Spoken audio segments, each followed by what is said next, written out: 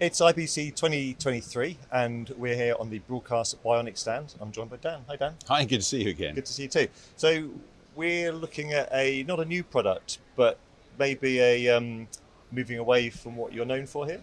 Yeah, so a few years ago, we recognised that a lot of our studio technologies were increasingly useful to smaller broadcasters, and so we came up with the one line of products, starting with CallerOne, which took the talk show technology we've been known about for decades and made that really simple and affordable for almost every scale of broadcaster. A couple of years ago, we showed you CameraOne, which is the same technology that we use for camera switching for high-end broadcast. But again, fitting that for the sorts of cameras and technology that people were using at a different price point in the market.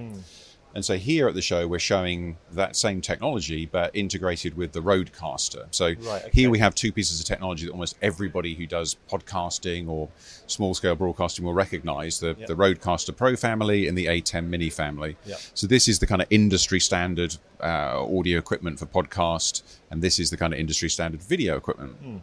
So what we took was our CameraOne product and allowed that to integrate these two together to provide the workflows and the capabilities of a fully switched studio. So here we can see some ISO videos that we've recorded.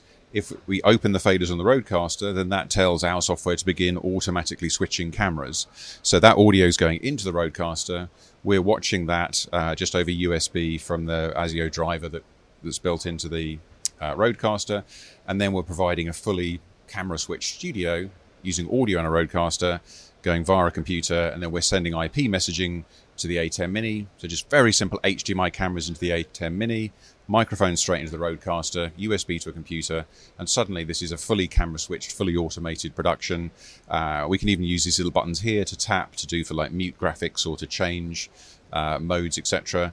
So we think that the way content is being created is really changing, and who is creating that content, the level of content creation is really fantastic now. But we want to take the workflows that we've had in full-scale broadcast and really fit them all the way down to a price point and a technology that's really accessible. So this provides not just these two boxes talking to each other, but then it adds functionality over the top. Automated camera switching. When you close the faders, that recording is then available to you through the user interface on here. So instead of having to mess about with FTP servers or running around with the USB sticks, you can just open the faders, record, walk away with an ISO recording over FTP, do an edit in the same way you would do from a full studio. But the actual kit we're using at that capture point is really leveraging these incredibly affordable mass market products. Exactly. So is this opening your products up to a new market, or is it just offering your current customers more functionality? I'd like to think both. We are seeing, I was at the BBC the other day and saw a couple of these. They're looking at the spaces where they could use this technology. So I think traditional broadcasters are definitely looking to generate more content at a different price point, because traditional broadcasters realize that if you can monetize content at a price point, you can increase the amount of content you can create and make revenue from.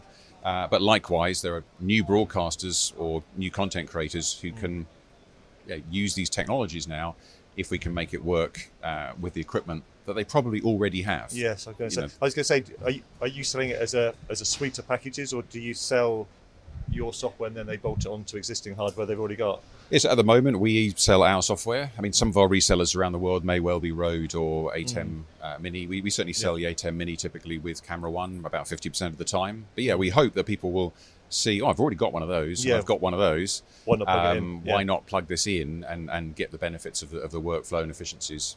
Fantastic. Available now? Available now from the show, Fantastic. And where can people find out more information?